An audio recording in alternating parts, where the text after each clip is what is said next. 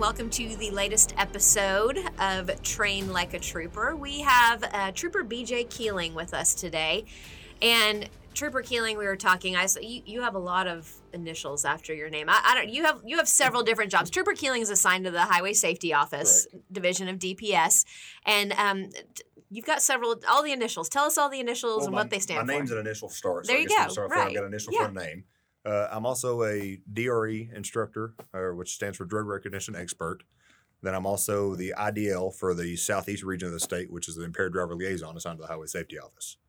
So we're talking impaired driving. That's your specialty. Yes. Yeah, not just drunk driving, drug driving, just impaired in general. And we're talking, so DRE, Drug Recognition Expert, like Trooper Foster and I were talking earlier, there's a lot of troopers that can recognize the signs of impairment. You can see the dilated pupils or things like that, but you're very heavily trained beyond that. Yeah, the DRE program is a special program that the troopers apply for, and the troopers or just normal law enforcement in general, not just troopers as well, but they apply for it. They've got to show an advanced interest in detecting DUI impairment, along with they've got to have, there's a lot of knowledge base goes with it. The school is about a 2-week school, just of 8 to 5 school work. I mean, I always compare it to college. I studied a lot through college, and I had to study more through DRE school than I did when I was in college. You kind of get it's almost kind of like a mini medical school. You get a lot of physiology, toxicology, blood pressure, pulse, learn how to see pupil dilation, measure pupil dilation, and then a lot of ways how to articulate the things that you see when you see all of these things. And then each one of those things goes with a specific drug category, because every drug will impair the body in some type of way. So you may see pupil dilation, you may see eyelid flutters, you may see elevated pulse, lowered pulse. Every drug category has a different aspect on the body. So these troopers and these law enforcement officers that are trained to do this, they've got to work diligently at learning how to do all those things. And then when they get done, once you go through some court proceedings and stuff like that, you can get certified as an expert whenever you go to testify on DUI cases. And I know it helps a lot with the traffic homicide units whenever they come. They use this a lot for if we have an impaired driver, they want that good hard evidence that we see. And not to say that other troopers aren't trained to see things. It's just more advanced training. We've got some other classes and stuff you can go through, and DRE investigation or DUI investigation classes that you can go through. And it just really helps those officers nail down to what they're seeing. And as far as the DRE goes, we actually make a call to what drug category we see. So I'm not going to necessarily go in and say, hey, they're under the influence of a Xanax. It's going to fall under the depressant category. So that DRE actually goes into and makes a call or calls of multiple categories, because we have polydrug use and polycategory use as well. So you may have a person using a depressant versus using a narcotic analgesic, and you see contradicting signs there, and you've got to be able to recognize and make those calls. And that's really the value for the patrol and for other law enforcement is, we don't have to, as a trooper, and I make a traffic stop and I see, all of those observations that I'm seeing to make a traffic stop, and then I walk up, all of those things. I can make a DUI arrest without a DRE there. However, that DRE really helps kind of nail down and solidify for the case itself. And it really molds the case to what that trooper sees, because our first step when we make a DRE investigation, there's a 12-step process we go by. Our first step is initial interview of the officer. I interview the arresting officer. What did he see? Because on some drug categories, in some cases, he may see something completely different than what I see when I go do my investigation into it. When I do look at the advanced field sobriety test or the pupil dilation, the pupil constriction, things like that. So it really does. That's our first line thing is we interview the officer or the arresting trooper to see what we've got, and it helps a lot when it comes to court. We've always had the set standard with alcohol impairment. We've got this set standard. We've got that per se law that says, hey, if you're above this point level, you're impaired. To where with drugs we don't have that. We have to prove some type of impairment. And that work falls back on the DREs and the arresting officers to prove that type of impairment. So it's important, obviously, to prove that they're impaired. Is it important to prove exactly what caused that impairment? It goes along to help, yes. And that's more the courtroom proceedings that goes along with that. When we get a blood or toxicology report back that says, hey, they're impaired on this. Hey, can you explain what signs and symptoms? And they usually coincide together, and that's where you build that good, solid, strong case of the DUI impairment or the DUI arrest. And you're talking about how traffic homicide relies on you guys a lot. I mean, you're probably instrumental in getting justice for families. Exactly. Yeah. I mean, I've worked a couple of cases myself to where, and that's why I try to really push to get other guys that are knowledgeable and want to enforce that, to go in and be a DRE just because it's such a vital tool when it comes to a family that's got a life taken away from them and getting that conviction or that closure for that family, getting that arrest. You know, we talk a lot about, you know, drunk driving, and that does get in the news a lot. Do you think we're seeing an increase in the drug impaired driving? I do. I think it not only, in my opinion with it, I think it goes along with some of the trends that are trending. You know, I know, you know, with marijuana right now, it's a big trend. It's been passed to where you can medically use it. I think the big push is trying to get people to understand that marijuana can impair you to drive a car. And, you know, it's not the fact, we don't look at the fact that you use that. I mean, that it may medically help you, but it just goes along with you can't take a Xanax and drive down the road and be impaired on Xanax, just like you shouldn't be impaired on your marijuana and drive down the road. You know, and I say with the trends, I do see that we're on a rise. I think at the Highway Safety Office, we have seen some numbers saying that, you know, our drug driving is starting to pass our alcohol drunk driving. You know, our numbers are starting to increase there. And I do believe that's with the trend that we have going on today in society and within the laws of Oklahoma. And typically, I would guess, do you see a lot of the mixture, like somebody's had alcohol and they've also had drugs, or they've had multiple different kinds of drugs in their system? Yeah, we do see a lot of the mixture, and that's why we actually give the training through the DRE program of a polydrug use or polycategory use. And polydrug is the same of one category. For instance, say like alcohol and a Xanax would be a polydrug use. So they're both central nervous system depressants. So that would be what we refer to as a polydrug use. Or you have a polycategory use, is say, for instance, somebody using cannabis, which is in the cannabis category, which is marijuana, and then using alcohol, which is the depressant category. So you have some different indicators there off of both ones.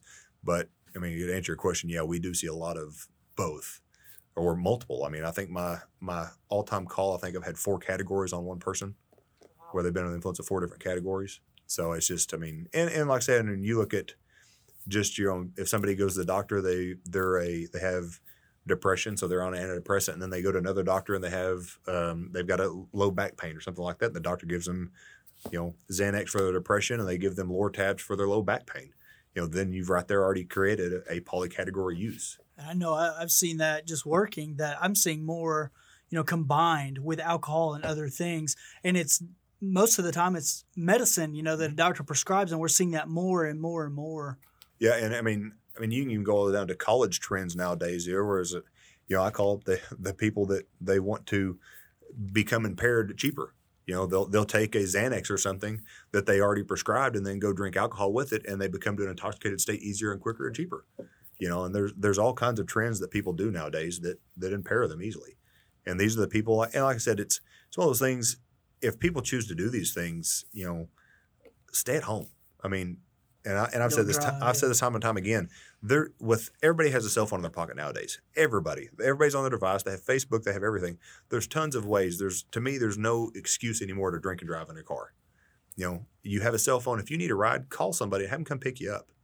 I mean, Uber. Yeah, Uber. You know, and bunch of metros. But even in the rural lying areas where I'm from, is you've got a friend, call them, come pick you up. It's not worth taking somebody's life or putting yourself in those situations. And it's going to affect your life. Exactly. Potentially the rest of your life. You know, and you know, we talk about stories of why you do this job and why you became this. I mean, I've got a very well-known, it's not a well-known story. I use it when I teach my classes all the time of why I even became a DRE. I was a young trooper. I didn't have probably, I think I'm on year 16, 05. I think that's 16 years on. I might have had a year or two on. Was working a crash, went south. I was just south of Antlers on US 271. Got a call of one vehicle rollover. I show up and I say I was a young trooper. Didn't have much training. Didn't have kids at the time. Wasn't married at the time. So I pull up and there's this young female standing there, and she's obviously impaired, but I didn't really know what on. Well, I'm sitting there talking to her, and she's talking the whole time about her prescription medication. I need my prescription. I need my prescriptions. Well, as I'm doing my inventory of the vehicle, I look in and I see there's a car seat inside the car, like the base. I'm like, and I stopped for a minute and I kind of get those chills. I said, "Ma'am, did you have your kid with you?" And she had no clue. She's like, I don't know. Because she was so impaired on her medication, she had no clue. Well, as I start looking, and then later I found a deceased baby up on the road. She had put the car seat in the car, but she had never buckled the car seat in. So the baby's in the car seat, got ejected out of the car in a rollover. And, you know, we all say, and you can talk to most troopers and most law enforcement, you have that one thing set in your career that kind of guides you down the path of what you want to do.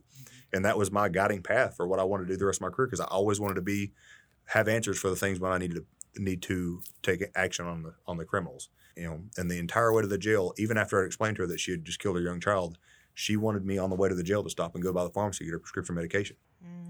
And so from that point on, that's the kind of the guiding path that led me down to the advanced impairment side of going to the DRE school and learning all the technology and the different drug categories and learning how to enforce all that. Do you remember what happened to that mom? I don't remember what happened on the case. I think she pled out to something, and it's been so long ago, and I've had so many others since then. Now, we talk about things running together throughout your entire career of just cases you may be sitting there 1 minute and a memory pops up of, oh, hey, I remember this happened. But I know that one really stuck out with me just because it was kind of the deciding path of how it got me to go down the DRE road. I'm sure the ones involving kids are always the toughest. And I'm sure other troopers, you always have those ones. Kids are always so much tougher. Yeah. But until you get to the point when I think you have your own kids, and I think society could kind of agree with that as well.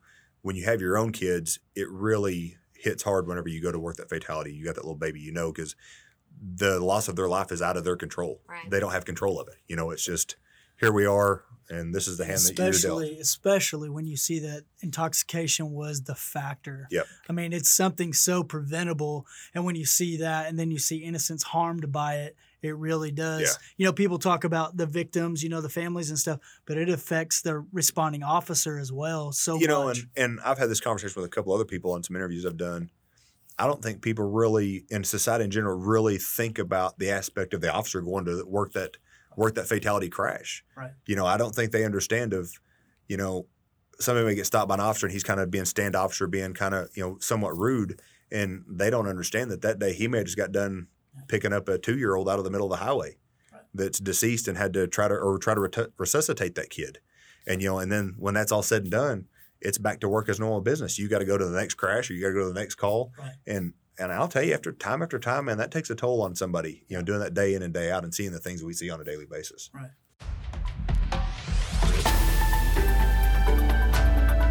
And now it's time for the Highway Safety Update, brought to you by the Oklahoma Highway Safety Office. Impaired driving continues to be a problem in Oklahoma, but the stats might shock you. While most alcohol-related crashes in Oklahoma happened on the weekends in 2019, most drug-related crashes happened during the work week. More drug-related crashes happened in July than any other month in 2019. With alcohol-related crashes, the late evening and early morning hours were the most likely time for crashes. Drug-related crashes started happening more often in the late morning and early afternoon hours, spiking around 3 p.m. Here are some hard numbers to hear. In 2019, 338 people were killed in alcohol and/or drug-related crashes. Of those, 165 were in alcohol-related crashes, 245 were in drug-related crashes, and 72 of those killed were in crashes that involved both alcohol and drugs. Find these and other statistics at our website, ohso.ok.gov. None of these crashes were accidents. All of them could have been prevented. We ask that you do your part. Slow down, buckle up, put your phone down. Always drive sober and drive safe. Live up to the Oklahoma standard. And now, back to the podcast. Do you think there's still, there's been a lot of education, but do you think a lot of people are still like, if this is prescribed to me, they kind of think it's okay. It's not as bad as illegal drugs. And it's one of those things I always tell people, hey, read your prescription bottle. Most of these drugs that influence you in some way is going to state that on your prescription bottle. They give you, when you check out of the hospital, your prescription list, they give you a big packet of, hey, this is what it can do to you. And the pharmacies do too. They're required to by law to give you the packet that says, hey, this is the drug you're taking. These are some of the side effects you may see. You just got to take the time to read that. I know the doctor said, hey, yeah, take your medication. But, because some medications will either enhance a side effect or, you get a lot of contradicting medications. And most of your doctors should tell you that you just have to ask those questions. What does a typical day in the life of a DRE look like? Well, I think any DRE, anybody that's been to DRE school, it changes not just your professional life, but your personal life, because you do so much into reading people's body language, reading their pupils, how their speech is, how their body language is when they walk up and they present to you, something like that. In law enforcement in general, we're always reading people as they walk up to us. We look them up and down. We see what kind of mechanics they're looking like, what they're doing. And then the next thing you know, when you go to the DRE school, Now, the next thing you know, you walk up and they start telling you, looking at their pupil size. Their pupil size is bigger than they should be in this lighting condition. Or, man, when they turn and look away from you, is their pulse radiating in their neck? It shouldn't be that high. A lot of those things like that, you start reading people on every aspect. And same with traffic stops and stuff too. And it really helps when it comes to detecting that impaired individual and some of the key things that an untrained officer may not see or may not notice. But as far as the daily of a DRA on the road, it's just like any other law enforcement. We go out, we stop our violators and violations that we see. Any impairment we see, we take action on it and do our simple test. And I want people to know also, when an officer sees something that they may do a test on, that's not automatically saying you're impaired. We're saying we see something that might not be normal we see every day. Because in law enforcement and most people that stop cars, we stop, anywhere from 5 to, 15 cars a day of general motoring public. And I think that's one thing most officers can say is we're kind of an expert in the general motoring public and how they act when they stop us. And when we see one thing that does something totally different than the other 15 people we stopped that day, that's kind of a clue to us or an indicator to us to go, hey, we need to look into this a little bit, make sure everything's okay here. And to make sure that we're letting that person go safely down toward my family or somebody else's family. And I don't ever do anything that I would want to jeopardize anybody else's family along with my own. And I've told several officers that they're just like, hey, I see these signs, I see these indicators, but I'm not sure. I just don't have enough articulation, or I'm not sure if that's what I'm seeing. Can you come help me with that? And my question always is, okay, I said, do you feel like that person driving your car that you're about to release to drive down the road is safe to drive toward your family at 70 miles an hour? And if your answer to that question is no, then you need to call somebody that knows the answer, or call somebody that come help you and get a second opinion on it. Are they safe enough to operate a motor vehicle? And that's our main question at the end of the day. Are they safe? Are they safe to operate a motor vehicle for that day? How important is it to be able to articulate that in court too? I'm sure you have to face defense attorneys. Oh, exactly. Yeah, we have to face a lot of defense attorneys, and I've been against several of them. And articulation, and like Eric was saying a while ago, a normal officer see the things, they just may not know how to explain it. And I look at it like the terrible twos with a toddler. The terrible twos, the reason why they have the terrible twos is because they know what they want, but they can't explain what they want. And I look at it the same way as if you've got an officer that they know what they're seeing, they just can't explain it. And that's where a DRA also can help, is go up to that investigation, go, hey, this is what you're seeing, and this is why you're seeing that. So that's how you can explain that better. And that way the normal public or your jury can understand to what you're explaining. Well, one cool thing about this podcast is that not only troopers listen to it, the general public is listening to it, but also we know that other law enforcement officers around the state are listening to it as well. What is one thing we can tell them, law enforcement specific, that we need more DREs in the state? Why should they even think about that? So when it comes to the DRE program, it's number one, there's a very low percentage of officers that do it because it is a very difficult and trying school. I mean, if I can complete it, anybody can complete it. The way I tell people, it's like if I can go through it and try and get through it, you can do it. But to these smaller areas, and especially these outrun agencies, I put it back, on the officers. If you want that family to have closure that's had that fatality crash, contact a DRE in your area, and they're kind of spread thin throughout the entire state, but we have them. And you can contact your troop headquarters, and the troop headquarters tell you if there's a DRE working or not. There's some things that the state's trying to do with the DRE program. David Roberts is the state coordinator for it, and I'm working with him on some other things to try to help spread that out. We actually have a DRE school going right now across the street.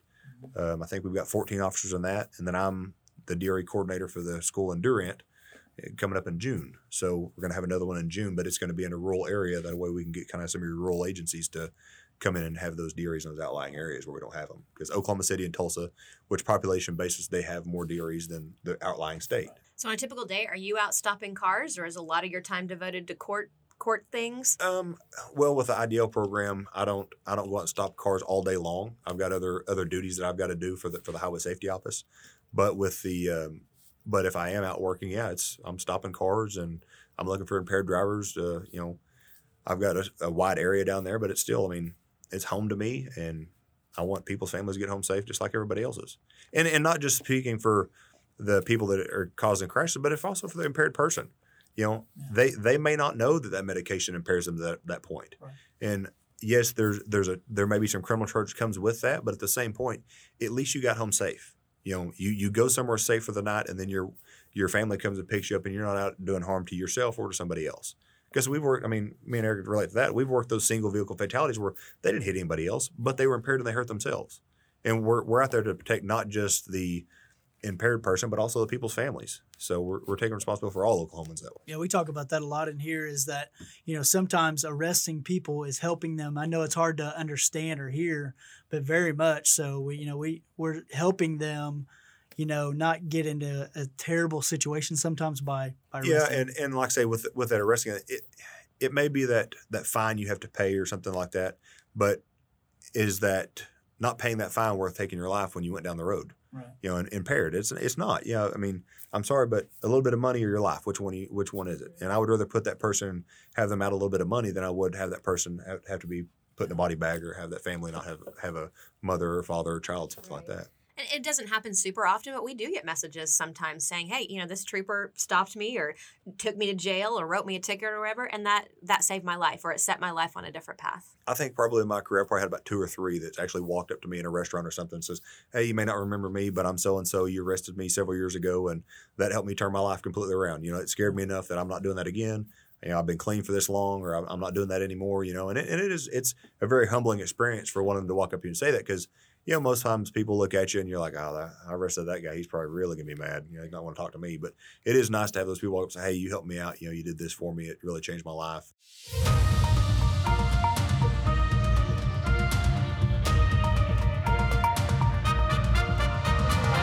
Now it's time for our question of the day, brought to you by the Oklahoma Highway Patrol.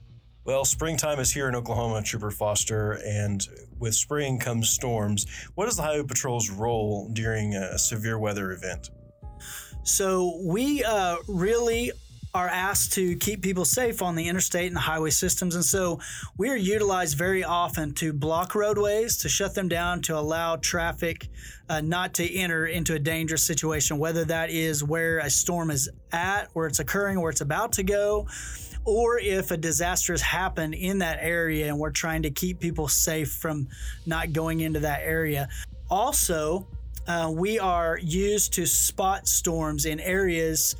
We may be in areas where other people can't get to, and so we can actually be an eyewitness to what is happening on the ground due to our radio equipment and things like that, and being in those areas. And so we're utilized that way quite often. We work hand in hand with other field meteorologists and things like that to get that done. We do that quite often in the springtime, and we prepare for that as that season comes. Thanks, Trooper Foster. And now back to the podcast. So you were talking about a message for law enforcement earlier. What about just like the general public? Let's say, you get pulled over and the trooper or the officer, whoever asks you to step out for, some of these tests that you guys will do sometimes. What's your best advice to the public and a motorist in that situation? And my advice is always, always just to comply with law enforcement, and I will say that the majority of us are out there doing a job that nobody wants to do nowadays. We have a very tough job to do on top of that. And our job out there and intention out there is make sure people get home safe. I've got family traveling the roadway. I've got a mom. I've got a dad. I've got a wife. I've got a child. And they're always out on the roadway. I want them to be as safe on the roadway as I do everybody else's families. So my deal is just compliance. Just comply and do what you're asked. And at the end of the day, it is what it is. I mean, if you're impaired and you shouldn't be, and then that action gets taken, then you probably shouldn't have been impaired. But if you're not, that officer's also going to be trained enough to know, hey, this guy's not impaired. I want to send him on down the road. I've made traffic stops I have too. Yeah. Where I thought they were intoxicated. I got them out, did as our standard field sobriety test, and well, they're I don't have enough indicators to arrest them at all. So well, and I've made stops before to where I've stopped a person and they weren't acting right, and I got them out, and it was either an older person who were having a medical issue. Sure. And those medical issues, we've had medical issue crashes just as well, of diabetics having diabetic issue driving down the road and not having their candy or snacks within reach like they're supposed to or something like that, and they run down the road and crash. Those are situations we have as well, and you can also save somebody's life in that aspect. If you've got a diabetic that's going into diabetic shock or something, you pull them over and go, hey, you give me a Medigut here. This guy's not impaired. He's having a medical problem. And we catch those just as well. So this podcast is called Train Like a Trooper. And a lot of the troopers that we have in here, we ask them, how do you keep your mind sharp? How do you keep your body in shape? How do you train? How do you train for your job? Well, with the DRE side of it, it's a lot of reading. I mean, I read a lot of studies. I go to a lot of trainings. I teach a lot of trainings, and I teach a lot. I'm one of the instructors for us. I do a lot of our SFST classes or standardized field sobriety classes. I teach our ARAD classes. I teach some basic SFST classes, and then I help teach some district attorneys and teach some judges and things like that. But with the DRE stuff, it's a always changing event. So you've got to be up with the drug trends on what kind of drugs they're using now and how they're using them and things like that. So that aspect of it's a lot of reading, a lot of research papers, things. With the trooper part of it is, and that's just mainly I eat healthy and I work out. I have a good workout program, and try to do that on a daily basis to try to stay in shape. It's also a perishable skill if you're not stopping the cars and doing like what we're talking about, that baseline of what the normal motoring public is, then you start to lose the observation skills. Yeah, and that's why we're trying to implement some new training programs and stuff for the Highway Patrol itself to refresh these skills every year. Do some refreshing classes on the SFST stuff, on the ARAD side of things, on the DRE side. I've got to put on trainings once a year for the DRE side of the job. So I bring all the Highway Patrol DREs in and give them training once a year.